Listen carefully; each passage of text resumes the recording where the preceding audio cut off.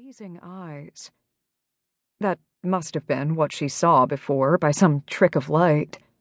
He stepped back, and the shine in his eyes dimmed. "I saved you. The alley. Do you remember?"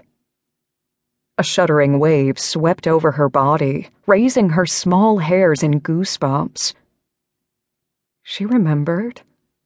But she had been dreaming, right? Surely a man had not landed in the alley on golden wings and knocked out her attacker. She had not actually flown over the mountains, carried by an angel. But the view out the windows drew her gaze like a sharp rebuke to her doubts, and her grip on reality. What kidnapper owns a penthouse apartment in the mountains? And where was she? Seattle was nowhere to be seen. "What is this place?" she asked. I remember, from the alley." Then she really remembered. She had been shot. A quick look down showed her shirt to be covered with blood. She lifted it. But there was no wound, no pain, just a small white scar that hadn't been there before. "You were attacked by a demon," the man said. His arms had fallen to his sides, and he watched her intensely, but didn't move a muscle. "A what?" "I healed you, with my own blood." She took a step back from him, eyes wide. Then another. She remembered him touching her, the pain fading. She swallowed. "What are you?"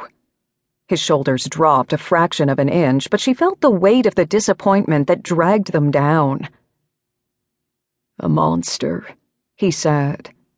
Her heart kicked up a notch again. "What are you saying?"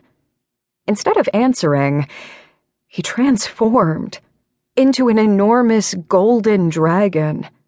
She stumbled backwards, legs banging against the couch. Then she grasped onto it and stared at the beast in horror. There was an honest-to-God dragon standing before her. He reached halfway to the 2-story ceiling with golden wings that stretched the span of the great room. His scales glinted in the morning sun and cast a hazy glow around the room.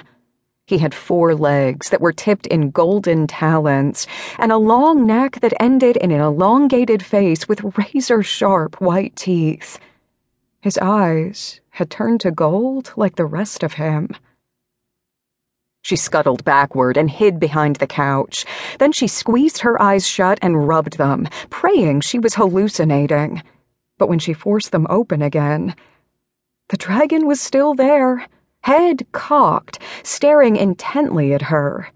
His great chest moved like articulated brass.